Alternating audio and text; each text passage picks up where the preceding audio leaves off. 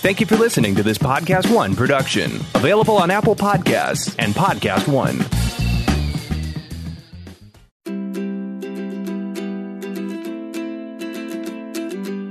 I'm Rebecca Rothstein, and along with my co-host Leanne Daly, we'd like to welcome you to Say It Forward. Each week we'll be doing one of my favorite things to do, and that's interviewing interesting people with out-of-the-ordinary life stories. They're all people who took a different path in life. Some never imagined the heights they would achieve, and others, well, they turned their childhood dreams into reality. So let's begin. Our guest today is Roy Bittan, an American keyboard and piano player best known as a member of Bruce Springsteen's E Street Band. He's spent decades with Bruce both in the studio and on tour. During the past decade alone, those tours have grossed more than $800 million. He's played to more than 8 million fans at more than 330 concerts. The Wrecking Ball Tour was one of the highest-grossing music tours of all time, playing to more than 3.5 million fans. Roy's a producer in his own right, having produced Lucinda Williams' iconic album, Car Wheels on a Gravel Road. He's contributed to countless other albums and toured with artists such as Dire Straits, Peter Gabriel, Stevie Nicks, David Bowie, and Meatloaf's Bat Out of Hell Tour. He was inducted into the Rock and Roll Hall of Fame with the E Street Band in 2014. And now we're going to find out why the boss calls him the Professor. So let's rewind to the beginning and say it forward with Roy Bittan. So let's go to the beginning of your life. Where are you from? Well, I was born in the Bronx. My parents lived in the Bronx their entire life. And I was born in a fourth-floor walk-up apartment building in the West Bronx. And in the apartment? Excuse me? You were born in the apartment? No. No, but I'm saying when I was born. Oh, I'm sorry. I was maybe born in the your mother hospital. went into labor. Yeah, no, just checking. Wanted clarity. Pioneer days, right? So they lived in a fourth-floor walk-up in the Bronx and no elevator. So that was kind of an interesting place to begin my life. But my parents would summer in Rockaway Beach. They would pack up after, when June would roll around, and we'd go out to Rockaway, which is the western part of Long Island, and we'd spend the summers there and then go back to the Bronx in the fall. I really think of the beach and Rockaway as sort of more where I grew up because we did move there full time by the time I was 11 or 12. And Rockaway was just a fantastic, amazing spot. In New York. It was really just 4 blocks wide from the bay to the ocean and beautiful, huge beaches, kind of like Santa Monica Beach, just gigantic beaches and just for miles and miles. And, of course, it was a lot of families and a lot of kids. So every day there were at least 10, 15 kids hanging out on any particular block or on the beach. So it was really a fantastic neighborhood. And really, when I look back at my early upbringing, that's where I really feel myself. Are you an only child? Only child. So both of your parents left the Bronx and went to Rockaway? They did. That's amazing. Well, they had been summering there for 20, 30 years. So they finally decided, let's move. They wanted to move out of the Bronx. And the Bronx where I was living was getting a little funky. It had turned. The neighborhood was turning. At one time, it was a very, very Jewish neighborhood. The area had started falling into some disrepair, and a lot of people had moved out, and my parents decided that they wanted to live by the beach full time. My husband grew up at 181st in the Grand Concourse. Very close to where I lived. You're roughly the same age, and his parents stayed there until they moved to Florida, where all Jews go. Right. Well, my father was working in Manhattan, so did he go from Rockaway into Manhattan when you guys moved out? The trains went all the way out there, They right? did. In fact, the last stop was in Rockaway Beach, 116th Street in Rockaway Beach, and we lived on 138th Street. So wow, what an idyllic childhood, right? It does. It sounds. It really was a great experience, Where did the music come from? Well, my grandfather, it turns out, was a violinist. my father had some musical talent, although he never was able to really develop it. It does pass along, and I see it in my sons. Actually, I have one son who is, in particular, really has my gift. Which one of your sons? Ryan, my younger son, is. Does he play regularly?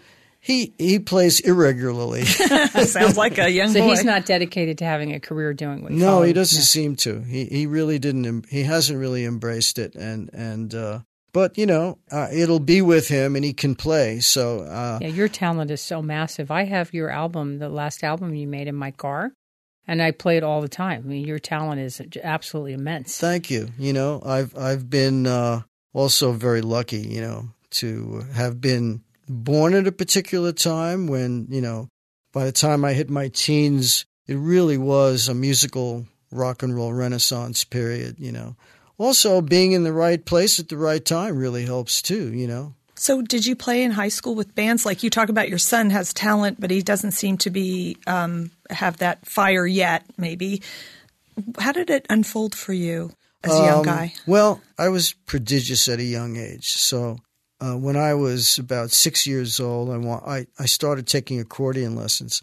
And my father had a dear friend who was a violinist in the NBC orchestra. His friend Charlie heard me play a little bit and said, "You have to get this kid to a real good teacher," So he hooked me up with an accordionist who had a little accordion school on 48th Street in Manhattan, Music Row, which was around the corner from the Metropole Cafe, which at the time, when I was a very young boy, Gene Krupa would play there all the time. They actually had real jazz, great jazz people playing there.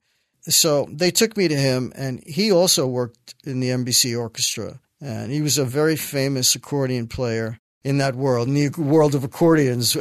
Wasn't accordion like in those days, a really important instrument to know? It's interesting for you to say that, because up until Elvis, the accordion was probably the most popular instrument in America.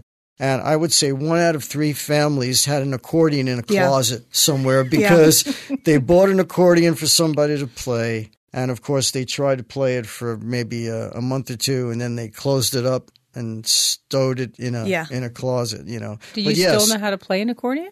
Oh, I play it every once in a while. I either record with it or play it. Wow. I pull it out. It's a beautiful instrument when it's played well. It's a funny instrument because you have to make it breathe.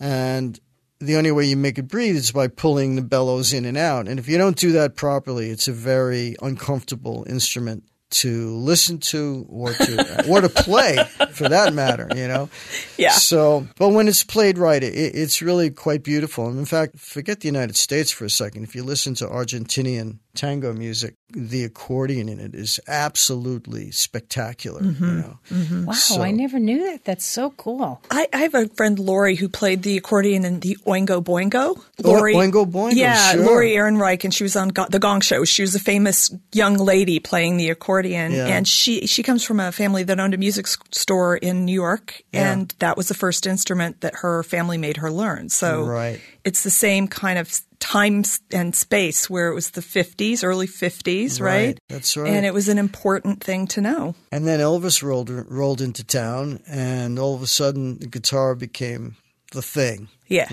Did you get tempted to play the guitar at that point, or were you too young to really? Well, at that point I had already kind of transitioned into playing the piano also. So that for me was the thing. I already was able to express myself somewhat on keyboard. But certainly the rock and roll thing started to hit. And also at that time period, if you go to radio in that time period and you listen to, Little Richard was on, Jerry Lee Lewis, Fats Domino. So the piano was very well represented in early rock and roll. And even Chuck Berry, if you listen to Chuck Berry, Jimmy Johnson was the guy who was really In fact, they say that Jimmy was the guy who, with his left hand on the piano, came up with that riff that Chuck Berry is, that we're also somewhat familiar with. You know, dun dun dun dun dun dun dun dun.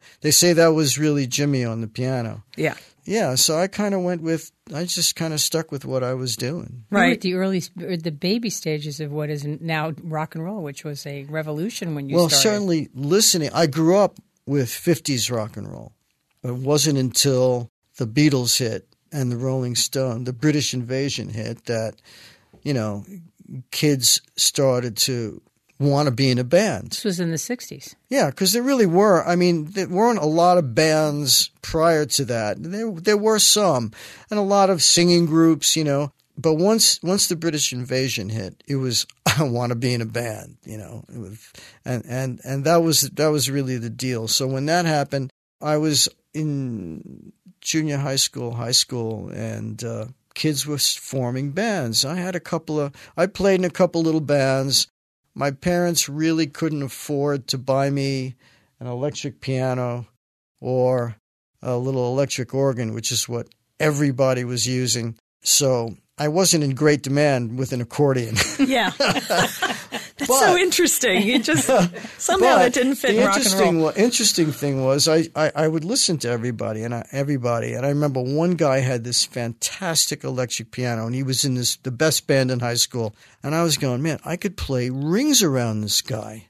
But they had him in the band because he had a great keyboard. Right. You know, he looked great. That must have been torture for you. Terrible. But, you know, it lit a fire under me. And you also, you know, there's an internal thing that you have to have. Sometimes it's you're motivated by external influences, and then you just, you know, what can you say? You're just compelled by your own talent and your own emotional feeling, you know, your own feelings. Well, you were a savant too. I mean, there was no way that you would have let anything stop you. I mean, this was. I think I tried to stop myself. You did? You know, well, my parents wanted me to, you know, go to college and be a lawyer or a doctor, you know, and I kind of went along with that to some degree. I mean, when I was in college, I was taking pre-med courses. Where'd you go? I went to Brooklyn College in the city of New York, you know, which was really it was a difficult school to get into. In fact, I kind of squeaked in because you really had to have great marks in those days. There were no open admissions at the time. Right. Mm-hmm. So I kind of squeaked in there, and I went through the motions of taking pre-med courses, and then at one point I left school for a semester. I was getting offers to work in New York, so at one point I left and I did a road company at Jesus Christ Superstar, which was a great experience, and I actually was a musical director of that for a while. I was doing some recording. I had some connections, you know, just networking in New York was, you know, a big deal. Was your mother the whole time going, this isn't serious, you got to go back to school? Well, they wanted me to finish college, but I think after they saw me in Jesus Christ Superstar, they said he could have a career. He could probably have a career at this. And you were starting to also do session type work. I was starting to do sessions. I had a friend who worked for a guy named Jeff Barry, and Jeff Barry wrote with Ellie Greenwich. They were a very successful, famous songwriting team, and he at the time was producing all the different artists from the Broadway show Hair. So I did some work with some of those people. Very early sessions for me. And you were still a kid. You were what, 18 or 19? Maybe I 20? was, yeah.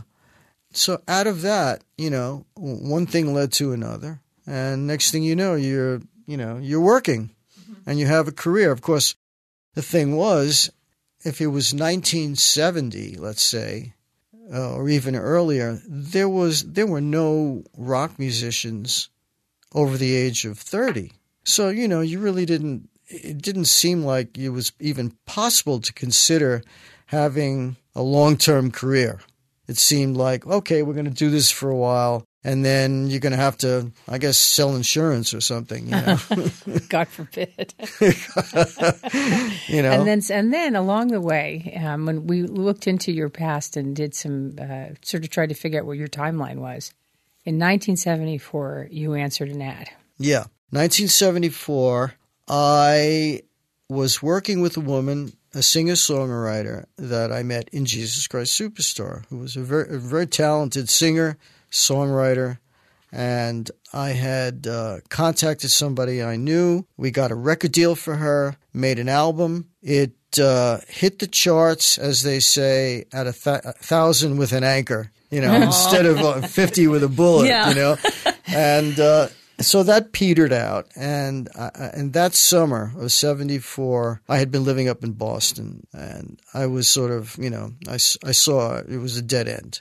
So I said, I guess I have to go back to New York, maybe that's the thing. And I was talking to my mother about it, and she said, oh, come back to New York, you'll see your friends on the beach, and the fall will roll around, and, you'll figure it out. And you'll figure it out. So I did. I packed up, and I went home in early July. Shortly thereafter, I picked up the Village Voice newspaper in New York, which in those days, if you went to the classified section in the Village Voice, there were actually actual ads for various artists if they needed a piano player or whatever. And there was an ad that said, wanted piano player and drummer needed for Bruce Springsteen and the E Street Band. Everything from Jerry Lee Lewis, classical to Jerry Lee Lewis, and for drums, no junior Ginger Bakers. For those of you who don't know who Ginger Baker was, he was the drummer for Cream with Eric Clapton, and he had 2 bass drums. His drum set had double bass drums, and that was certainly something that Bruce did not want. They didn't want anybody who would play that style. I had met him at a club called Max's Kansas City prior to seeing the ad. And we were doing a gig with this woman that I had just told you about. And for 3 nights, we traded sets. We were the other band. So Bruce played 40 minutes and we'd play, and we did that for 3-4 nights. And, you'd pass each other on the way back or to the stage. Hey, that was really great. You played great, blah, blah, blah. So we had knowledge of each other. And then I saw the ad. I called up. I told him that we had met previously, talked to his manager. They made an appointment. I went into the city. We did an audition. They called me back for another audition, and then called me up and said, hey, you know what? If you want, you have the gig. I said, oh, fantastic. I'm so excited. And they said, and it's $115 a week. Oh, my God. And I went, $115 a week? I'm making more than that now doing this other stuff I'm doing, but I'll take it. Yeah. So it was a good decision, I believe, on my part. I would say. Looking back, you think? Looking back on it. I'm just finished reading a book right now called The Music of Chance, which one of our other guests suggested the book, and I'm almost finished with it now. And what you're talking about is exactly that, how chance just abstractly you crossed each other, your paths crossed, and then you went in and you said yes to that and took a pay cut to do it, and, here you are. Right. Well, somebody once said to me, luck is when opportunity meets preparedness. And I think I was prepared at the time. I had the opportunity. So it just came together for me at that moment. It's so interesting, too, because it sounds like you had these influence of jazz very early, being exposed to really prodigious jazz musicianship, classical music, the accordion, influenced by rock and roll. And that kind of deep bench of capabilities was probably very important. It really, it's really true. I mean, you realize that you are a product of the cumulative experience of your listening history. And, if you are very musical and if you take all of this stuff in, it forms an identity, a musical identity. And it's certainly for me living in New York and listening to all the music around me was hugely influential, So, And popular music for me was really my bent, blues and rock and roll and R&B. Although I listened to jazz a lot, I never felt I could really play it, nor did I really have the desire to. It was always blues and R&B and rock that really grabbed me, in the gut. That's how you form. That forms you. I've talked about this with you before, but at that time in my life, I was living in Asbury Park, New Jersey, and I was working days at a bank, and nights I worked at the Inkwell. And you guys were playing at the Stone Pony, and when the nights were over, guys would come over to the Inkwell. And have a cheeseburger. Have cheeseburgers and hang out. And, I was this underage, cute little thing. And I met Clarence. Mm-hmm. And this is not a terrible thing to say, but at that time, Clarence was selling marijuana. Yeah. And he lived on Ocean Avenue in Seabright. And me and my girlfriends, we would go over to Clarence's and we'd buy little nickelbacks from him because you guys were making $115 a week and you needed more money. So that's how Clarence made more money. So our paths crossed. And many years later, you guys had, at that time, I think, were probably playing for 200 or 300 people a night at the Stone Pony, if even that many. I don't remember how many people came in there. I remember the low roof in that place and everything about it. But many years later, I kind of, mildly kept in touch with him. Yeah. And you guys came and played at the Universal Amphitheater. It was probably around 1977 or 1978. And you showed up, and Clarence, I forget how he reached out to me because we didn't have email in those days, but somehow I found out that you guys were playing there, and he left me tickets. Oh, that's and I great. thought, and I'd never been to the Universal Amphitheater, and I thought, oh, this could be cool. And then I walk in the door, and I went, oh my God, This is like a big thing. And that was, so our paths crossed very early. And you guys ascended fast. It's really funny. And it's like church too. I mean, it's like church, the whole live performance. Experience. Yeah. Well, he made 2 records prior to me joining the band, and they were really great records. They were probably not recorded as well as they could have been, and maybe not performed up to the standards of normal recording, but they were incredibly charming, wonderful records. And he lost his piano player and his drummer. And as I said before, I was lucky enough to sort of be in the right place at the right time. And in filling that slot, I hit him at a moment in time where he was about to explode. But it was do or die for him. The 3rd album for Columbia was, if you don't have real success, forget critical success at this point. If you don't have real success commercially, I think they would have dropped him. He and Billy Joel were both being sort of promoted at the time, and they were really putting their emphasis on Billy because he was already had a couple of hits, So anyway, we made that record. We made Born to Run, and when Born to Run was released, that was the rocket ship. That's what it really took off. And not only did I hit him at the right time, but I hit him at a time when his writing really needed to be interpreted on the piano.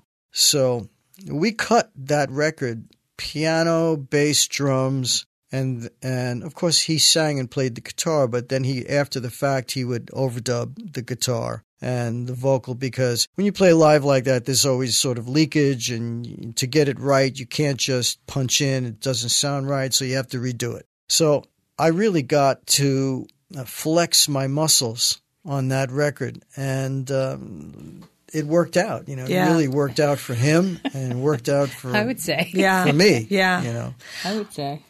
My experience of that music is that there is a kind of there's always a real emotional quotient to the lyric, but the piano for me is the musical emotion that comes through. You. I always felt that I was interpreting. And it wasn't just, let me figure out a piano part. I always felt that my job was interpretive. Because of the nature of the band, the piano seemed to be the element that defined a lot of things. And melodically sometimes, and emotionally, dynamically. So I used all the tools of architecture to, bring whatever I could to the song and out of the song, Were you making more than $115 a week? I got a $5 raise. Now, what was going on with you in your personal life? Were you My personal life? Were you living in New York at that time when you guys did that? No, I was living down the Jersey Shore. We all lived, 15, 20 minutes from each other. Max and I joined the band. Max, the drummer, and I joined the band. We said, well, we want to live down there because we would rehearse down there. We were all close. So he and I, we rented a house together, and we lived together for a while. And eventually, Max got a steady girlfriend, and I did, and we eventually said, okay, we sort of like, can't live together. We need to anymore. have separate places, And then my personal life at that point was really just recording and going on the road. We were because you went to being all of a sudden you guys were superstars. I mean, all that of a album sudden, just launched the E Street Band through this. We were the huge cult college band. Shortly thereafter, Bruce was embroiled in a lawsuit with his manager for a couple of years, and at one point we had a restraining order against playing. We weren't, well, at least they tried. It was overturned, I believe. And so from 75 when we hit big to really till 78 when the next album came out, which was Darkness on the Edge of Town, we had a very, very difficult period. Really difficult period. It was hard to earn money, and we just were toughing it out, waiting to see what was going to happen with this lawsuit. It was like all of a sudden we were thrust into the stratosphere and then suddenly brought down to earth and had our hands tied. What was the lawsuit about? Are you allowed to talk about it? Yeah. Oh, sure. There's been a lot written about it. He had a lawsuit with his manager, Mike Appel. Mike had signed him to some contracts for the time. They were sort of kind of Elvis contracts, where Elvis had signed away a lot of his earnings and his property, and it really was not standard anymore. What he had signed, and Bruce really felt he had been taken advantage of, and so as a result, Bruce was not exactly making what he should have out of his big album. career. Lots of money comes in, and he's not. like, where's my money? Where's my money? He sued, and they settled, and it settled very satisfactorily. And then we moved on. Then we went back into the studio, which actually tomorrow is the 40th anniversary. 40th, which is really ridiculous for me to say. Kim's 60th birthday tomorrow, of too. Darkness on the Edge of Town. It was released June 2nd, 1978. Wow. There it is. That's amazing. That was your 20th birthday. Yeah. Don't you think that there was, because of all that hardship in the beginning, kind of built some of the credibility of like the working class relatability of Bruce, and because that was the vibe in the beginning. Now you're talking really about Bruce and what he writes about, and I mean you have to go back to his life to really see that. I'm sure that that had colored his writing to some degree ever since then.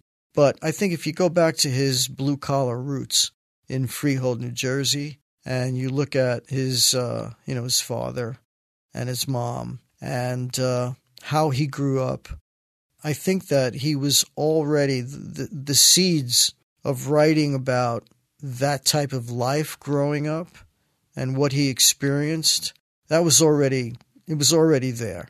And he expresses it really well. I mean, in his autobiography, which you guys have a band that has stayed together now for 40 plus years. Along the way, of course, we lost Clarence.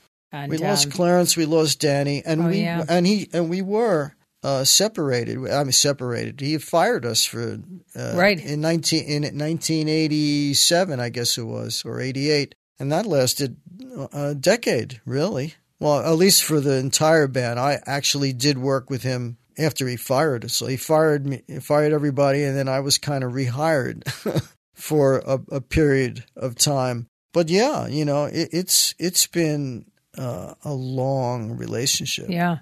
Okay, so let's go back if we can. So the second album comes out, and you guys had resolved the litigation, and now what happens? Out on the road, playing 120 concerts, and at that point I think we were playing colleges and arenas at that point. You know, we were just on our way. Again, were you in your 20s still? Well, let me think.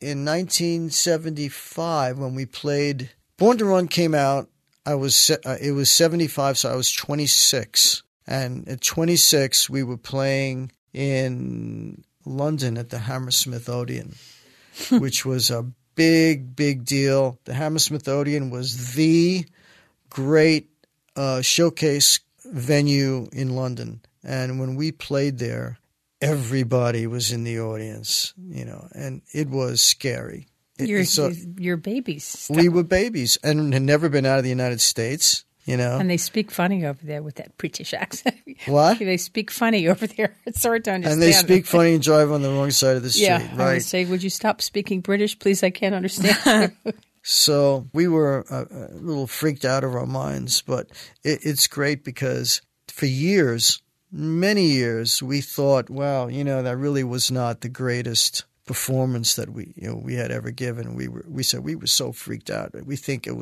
wasn't really good, you know. And then the video of it turned up. They found the film of it. No kidding. But no audio. It had been filmed with 2 cameras, stationary cameras. One was kind of over my shoulder. You could see my profile and the piano keyboard. And then there was one from the other side where they could film Bruce. And we had it for years, no audio. And then one day, Bruce got a call. They found the audio in some vault somewhere. I don't even know where they found it. But, of course, the audio was never synced to the video. You know, I just recorded separately, I guess. So the question was, how do we sync this up now? Technically, they figured out how they could do it, but they couldn't always tell what song was what. But luckily, because there was one camera over my shoulder, they could see the cues, my hands. Yeah. And if you watch my hands long enough, you could probably, it gave a lot of clues as to what song it was. And Bruce also knew, you know, what shtick he was doing on stage, you know, wow. which really helped sync it all up. And they got it all synced up. And it wound up in our Born to Run anniversary box set. It's a black and white footage. I think it's the entire show. And was it better than you remembered? It was fantastic. Oh, that's so cool. It was fantastic. The band was just smoking, and we were red hot, and Bruce was amazing, and it was just an incredible performance. And to see it all those years later, what a story, was really phenomenal. In fact, when I showed it to my sons, we watched it in my living room.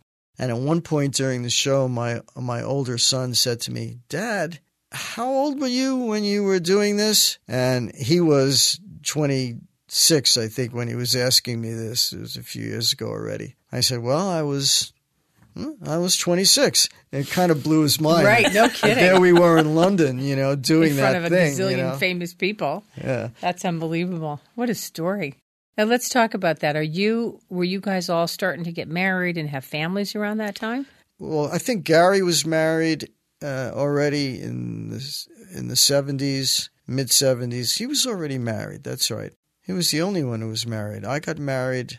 I think Max and I got married probably around 1980, 1981. So at that 82. time, you guys were out on the road. You didn't have wives and kids yet, but you were working like crazy. We were like, you were doing hundreds of shows a year. We were a working band. We were either in the studio every day for months and months, or we were on the road. Everybody thinks it's so glamorous, but it's really hard work. It was glamorous. It was glamorous. It's better now. It was really hard work. Yeah. It was. It's nothing. Listen, is anything really easy? Nothing's really easy. No, but those are long hour days. Your accommodations aren't great. But when you're 26, you're having the best time ever.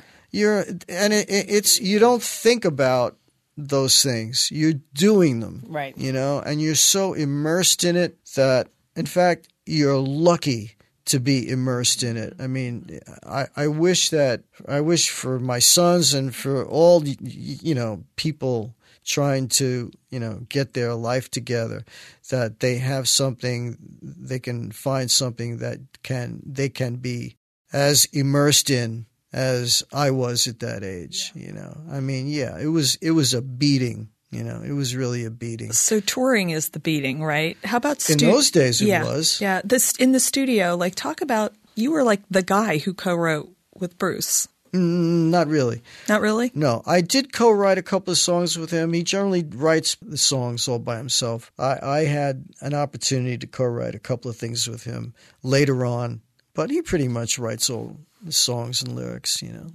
But when you went out on tour in those days, it wasn't as fancy as it is now when you go out. It was get on the bus and forget about everything else, And did you get your own room or did you have to share? Oh no, I had my own hotel room when we had a hotel room, but we spent a lot of nights. We would get to the gig. We'd do a 3-hour sound check because we were all obsessive, because Bruce was obsessive, and then we would, have some terrible food for.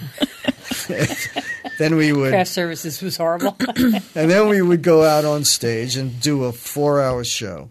And then after that, we would do radio interviews for 2 hours and wait around. And then we'd get on the bus. And now it's probably 2:30, 3 o'clock in the morning, and you're starving. So you get on the bus, you wind up at some truck stop somewhere where they probably don't want to serve you because you have really long hair. And let's not forget, this is 1976. It wasn't that long after the Civil Rights Act, even, right. And anyway, you'd get some food, and then you're back on the bus, and then you have probably a 9-hour drive to the next gig, or next city, and maybe play that night. So you try and sleep on the bus. Well, the first vehicle that we traveled in was a motorhome. That was well, no, that's wrong too. We actually drove in a station wagon, from a station wagon to a van, a Dodge van. A Dodge van. And then from a van with little bench seats, we went from that quickly to a GMC motorhome. And the motorhome was sort of a modernistic motorhome with big windows and a couple of bunks, and the little table in it would go down to the seat level, like a, coffee table, kind of? It would be like a booth, with a little seat on both sides, and the table would go down, and then you could lay just big enough to lay down in it, but not wide enough to sleep shoulder to shoulder. So you had to kind of sleep head to foot. So Gary and I slept on that. Clarence actually had a bunk. Bruce had a bunk, and then in the back, Danny slept with Max. And so it was close quarters, but there was a lot of fun times. I remember one time waking up on the hillside overlooking some city in Pennsylvania, and Clarence made breakfast that morning. Clarence was a good cook, and we had a little kitchen in the thing, and we had breakfast and did all the dishes, and it was great. We ate outside the thing overlooking this great scenic view. We got back on the road, driving down the highway. Our road manager steps on the brake, and the holding tank just overflows from doing the dishes. And this river of water and sewage just comes running right down the aisle, right down. So that was kind of, early days. Then we went to a big bus that they took all the seats out and put army cots in, drilled holes in the floor, and they had army cots, but the army cots weren't well secured. So if they went around a curve a little too fast, the army cots would tilt. And if you were sleeping and you went around a sharp curve, you wound up in the aisle. And from that, we went to like a real country and western customized bus, Silver Eagle, which was like You're really moving up big the time. food chain now, right? Which was really something, except you had a little bunk that was only about, 2.5 feet high. I remember there was a control for heat in your little cubicle, and it was either on or off. They couldn't figure out. Nothing in the They middle. put a rheostat in there to control it, Yeah. So it was on or off. You would be on the bus and you'd be like freezing, and you're like, oh man, I'm going to turn the heat on. You turn the heat on, you go, oh, that feels so good. And then you'd fall asleep. And then in about a half an hour, you'd wake up soaking wet because it would get so hot. And then you'd turn the thing off and you'd fall back asleep. And then you'd be shivering because now you're cold and wet. So we did that for about 9 months. And then I finally said, if we don't fly next tour from city to city, I'm going to fly. I don't care if I make no money, but I can't I can't travel like this anymore, So I said. And you guys were making a little bit of money then. We were doing better, yeah. And then by next tour, which was the River Tour, we were flying around, And you were all a bunch of guys. There were no women around, right? There's no women in the band. Well, backup come on, singers. there were women around. Women around, but none of them were on tour with you. You didn't. No. Yeah. No. It was a bunch of guys in a room, so all the sounds and Guys on a bus. things that men do were all on the bus together. And Correct. women We don't need to talk about that. We'll skip that part. What men But there do on a must have bus. been did you guys all get along, or was there camaraderie or arguing or? We really got along. It was we were all committed to doing this. And look, there's you're young. There's always some petty differences and maybe even some internal jealousies that occur. It also, because it was Bruce really who was the central figure, that sort of made it a little different. It wasn't like we were 4 guys who were all writing and, doing all this together in that sense. So it was, he always sort of, called the shots in the end, and we all deferred to him. So I think that in and of itself kept a cap on some of those things that can occur that make bands break up. It seemed when we were doing research on this, the things that I didn't hear anything about were tragedies, losing players to drug overdoses, losing that kind of stuff. Well, it seemed like there was a decent amount of, and again, I was just reading this, so I wasn't in the bus. But it seemed like there was camaraderie and people got along, and you guys had a career that just kept getting bigger and bigger and bigger. You were playing bigger and more prestigious venues along the way, and there wasn't a lot of room for that kind of abuse. You couldn't do what we were doing. And some guys did. Obviously there were bands who people were tremendously abusive with drugs. Or look at my friend Roger. 2 of the band members in his band died of drug overdoses. Yeah, and what a tragedy. But for us, it was. You had a real work ethic. There was the work ethic came from the top. And he's the hardest working guy I've ever met, and the most committed. And I don't think there's a day goes by where he's not trying to write something or, doing something to further his craft. And somewhere along the line, you got married and you started to have a family. And you were a road warrior. You were out there, still out on the road doing touring and working. Right. So I got married during the River Tour, or after the River Tour. And then we spent a couple of years recording.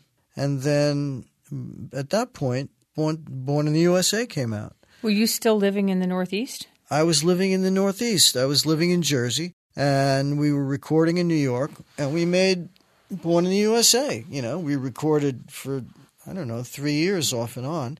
So my married life at that point was, I had a home that I had built in New Jersey, and I was traveling back and forth every day into New York to record. I had somewhat of a social life down the Jersey Shore. Where were you living in Jersey? I was off of Cooper Road by Navesink River Road. So, I had established sort of a social life there and somewhat of a married life and running into the city recording. And then, okay, we released Born in the USA and suddenly we're the biggest band in the world. In the world. For that moment in time, And that was unbelievable. Yeah, I played that album so many times that it was, in those days we had vinyl.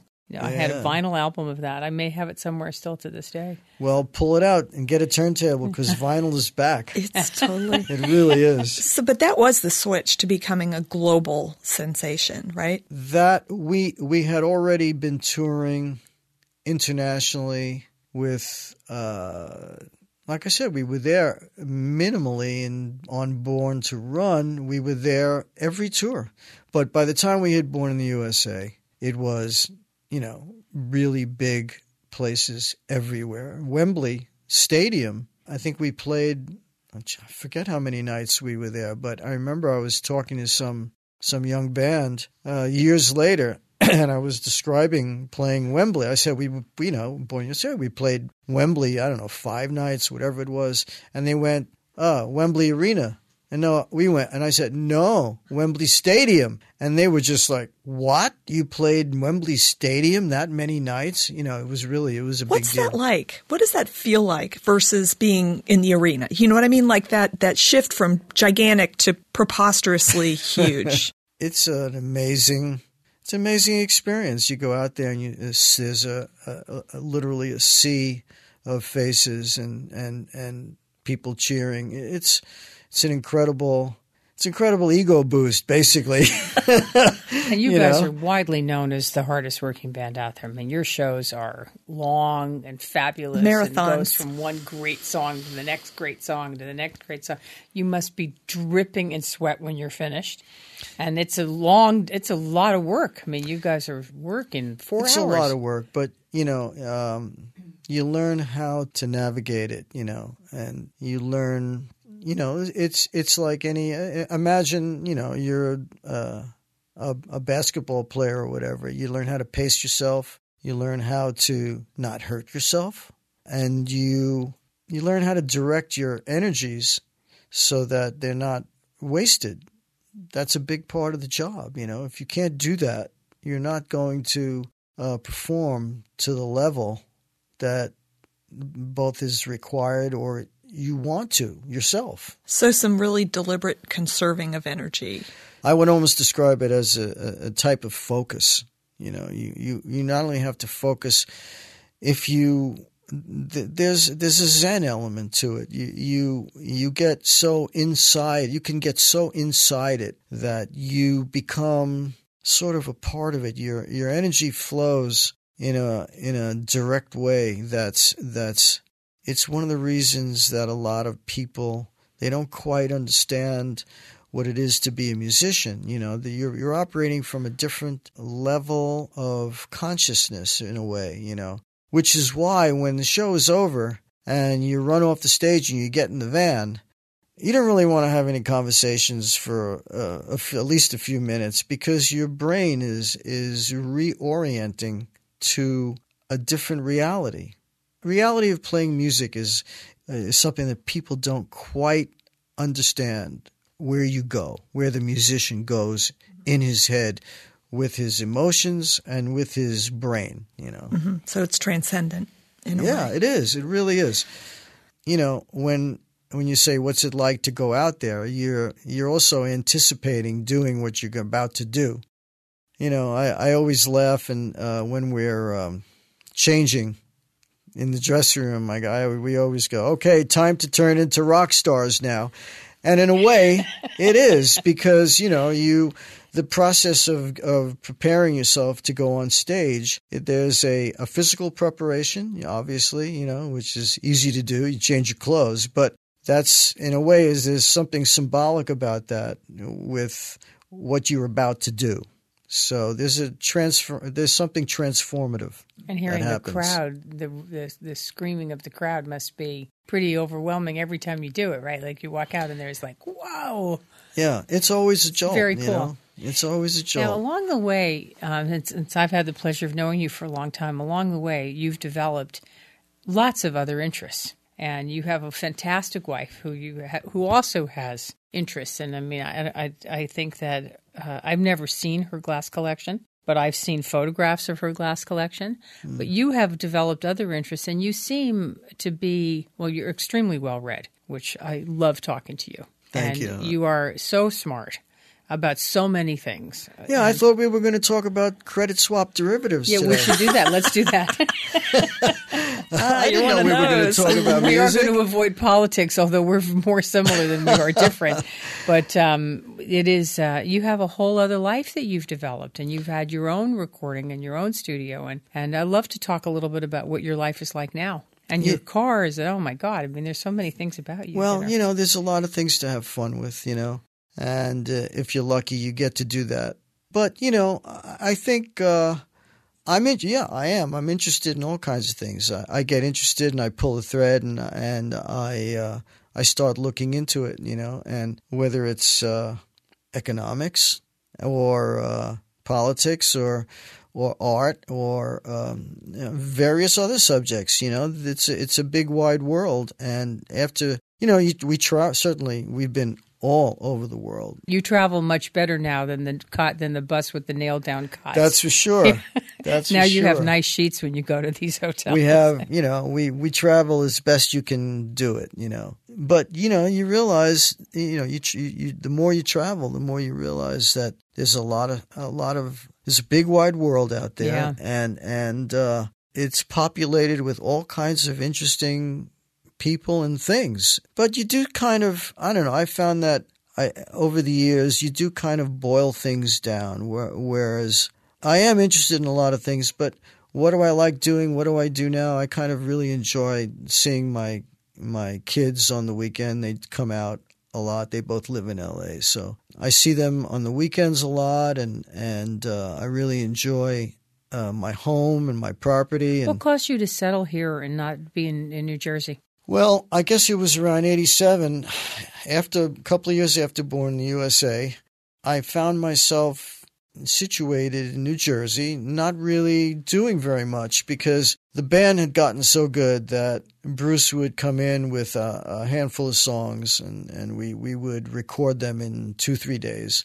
And then he would go back and he would spend another month or two writing, and I'd be sitting around. And then we'd go back in the studio for 3 days, and then I had another 3 months with nothing to do. So since early on, I had always worked and recorded with other artists. I recorded with David Bowie in 76, I think it was. I was working with Stevie Nicks and Bob Seger and Jackson Browne, and out here mainly. So I said, maybe I should just rent a house in LA, and I could work here. And then when Bruce needs me, I'll just fly back to the East Coast, do what I got to do, and then I can come back out here and do some stuff. And I had the idea maybe I would, like to do a movie soundtrack. So I said, well, LA maybe is the right place for me. And I always loved it out here anyway because of the lifestyle and the weather. So I said, okay, I'll move out here. I'll rent a place. And I had 2 friends who were living in Malibu, actually. And so I said, well, first of all, I'm kind of a beach rat, so you're maybe a Jersey boy.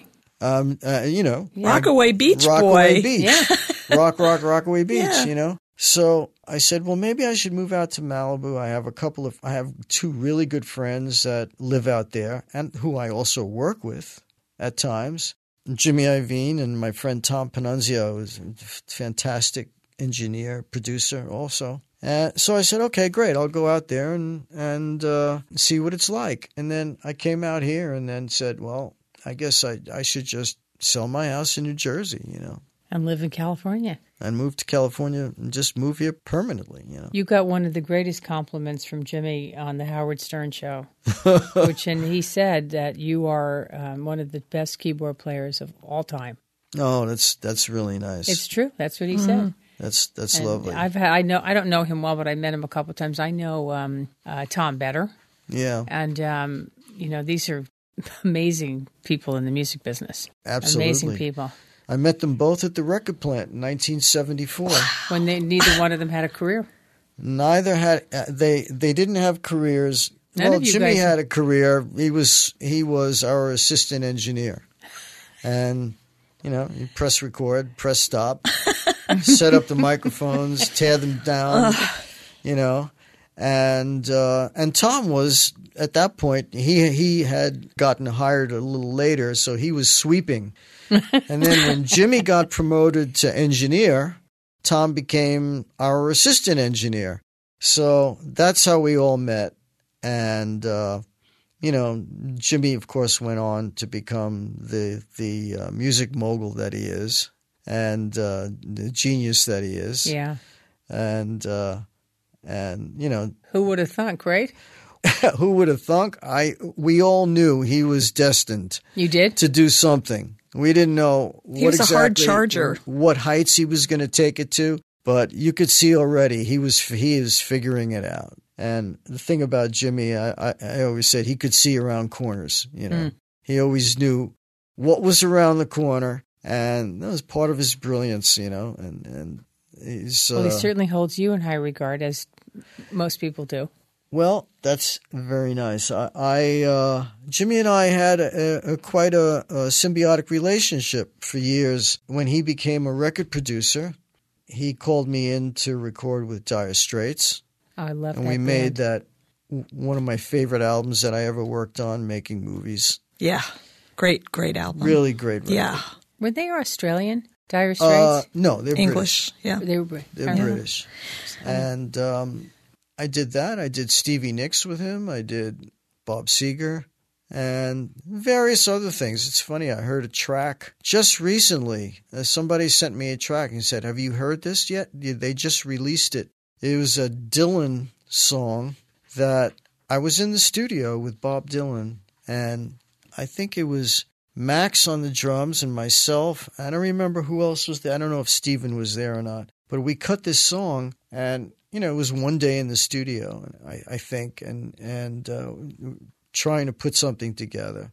And it hasn't seen the light of day in 25 years, 30 years. And I played this thing, and I was like, this is just fantastic. Not only a great Dylan song, but the recording was great, It was really fun to hear it. Are they going to release it? It's out. It's out now? Some Do you know what it's called? Or what the remember. compilation's called? It's on some album that he just released of outtakes. Okay. Wow. I guess, Dylan outtakes. Yeah, those shouldn't be hard to find. Car Wheels on a Gravel Road is an album that I have played the grooves off of. I mean, just can't love it enough, What was that like working with Lucinda Williams? Yeah. Lucinda's an amazing artist. She's a wonderful singer-songwriter, just has that beautiful vulnerability in her voice. And a very humanistic writer, not unlike Bruce. Yeah, very similar. And right? falls in a category somewhere between, she's not really country music, and she's got that beautiful Texas thing, you know. And she reminds me of Nina Simone in terms of her pure truth. She is absolutely an honest artist, in that respect. She was having some difficulties getting the album recorded, and I was her bass player. I was actually going out at the time with her bass player's daughter, and she told me that they were having problems, and that maybe I could help out. They had asked, they knew the connection, so they asked if maybe I could help. So I wound up getting involved in the record. I brought all the tapes from Nashville, took them out to L.A., and we did a lot of work and finished up the record, gave it to Rick Rubin to mix, which I was kind of sorry about, but they had that deal already made. But anyway, I sort of salvaged the recordings and worked on them and then handed them over. And Rick did a great job finishing it up. I would have liked to finish it myself, but regardless, it came out. It's a beautiful record. And maybe, my favorite record that she's done. Yeah. And a person like Lucinda Williams needs a person like you in that kind of a situation, because she has something really important to bring forward, but it's very difficult. It's hard for her. It's very emotional. It takes a lot out of her. And she definitely needs somebody she needs the sympathetic ear and somebody to tell her, don't worry, it's going to be great, Mm-hmm. Is there anything that you haven't done in your musical career that you want to do? Well, there's always a number of people I would like to do something creative with, and there's always a list, I would think if you asked any musician, they'd give you a list of people that they wish they would have played with or they would still like to play with. Or I always wanted to do a movie soundtrack, but, it's difficult to really do that anymore. You really, the technical chops that you need now to do that. Years ago, when I originally wanted to do it, I think it would have been a lot easier for me. I don't know if I could negotiate it that well today. Interesting. But, yeah. I mean, you've certainly had a fantastic career, and you're so well respected in your industry. And you're not a prima donna. I mean, everybody I know that knows you says that working with you is a true joy. You show up on time. You don't have attitude. You're spectacularly talented. And you have beautiful energy. You have such a lovely centeredness to you. Thank you. Tell me more. You really do, though. Enough you about do. me. What do you think? Enough about me. Let's talk about me. But that's true. I mean, universally, and as I said before about Jimmy when he was on Howard's show, and I heard that, I know that to be true. I mean, everybody knows that about you. So it's a great compliment to you. Well, I've also, I got to say, I've been also lucky, very lucky to work with people who were incredibly talented. And that really helps. You work with people who really have their stuff together. And it does make it a bit easier, I always found that it was people who were trying to pull something together who really didn't have it that made it more difficult for the people around them, if you can get what I'm saying, So in that respect, like I say, I think that, I've been really blessed. If I look at all the work that I've done over the years and the people that I've worked with, I'm a very lucky guy. That's fantastic. Well, loved interviewing you. Really. Thanks so much. Thank you so much. It was really great. It was awesome. You're welcome. I just loved it. Really, my pleasure. It was a joy. Next time, you'll meet Remi Adeleke. He was born to Nigerian royalty and began life surrounded by luxury, privilege, and security. But when his father suddenly died, the Nigerian community and relatives in the U.S. turned their backs on his American mother. With nowhere to turn, Remi's family entered into a very different kind of life when they moved to the Bronx in New York City. His youth was marked by bad choices, but he always knew that there was something greater in store for him. He answered that higher calling by joining the Navy and rising to become an elite Navy SEAL. He served his country for more than 10 years when that higher power interceded again. Without any acting experience, Remi was chosen by blockbuster director Michael Bay for a starring role in Transformers: The Last Knight. Today, in addition to his film work, Remi is an entrepreneur, a model, a husband and father, and a best-selling author. So join us for a riches to rags to riches story as we rewind to the beginning with Remi Adeleke on the next Say It Forward. Thanks for listening to Say It Forward. Help us grow by subscribing to our podcast. Please subscribe on iTunes or at www.sayitforwardpodcast.com. Don't forget to rate and review us on the iTunes Store or like and follow us on Facebook and Instagram.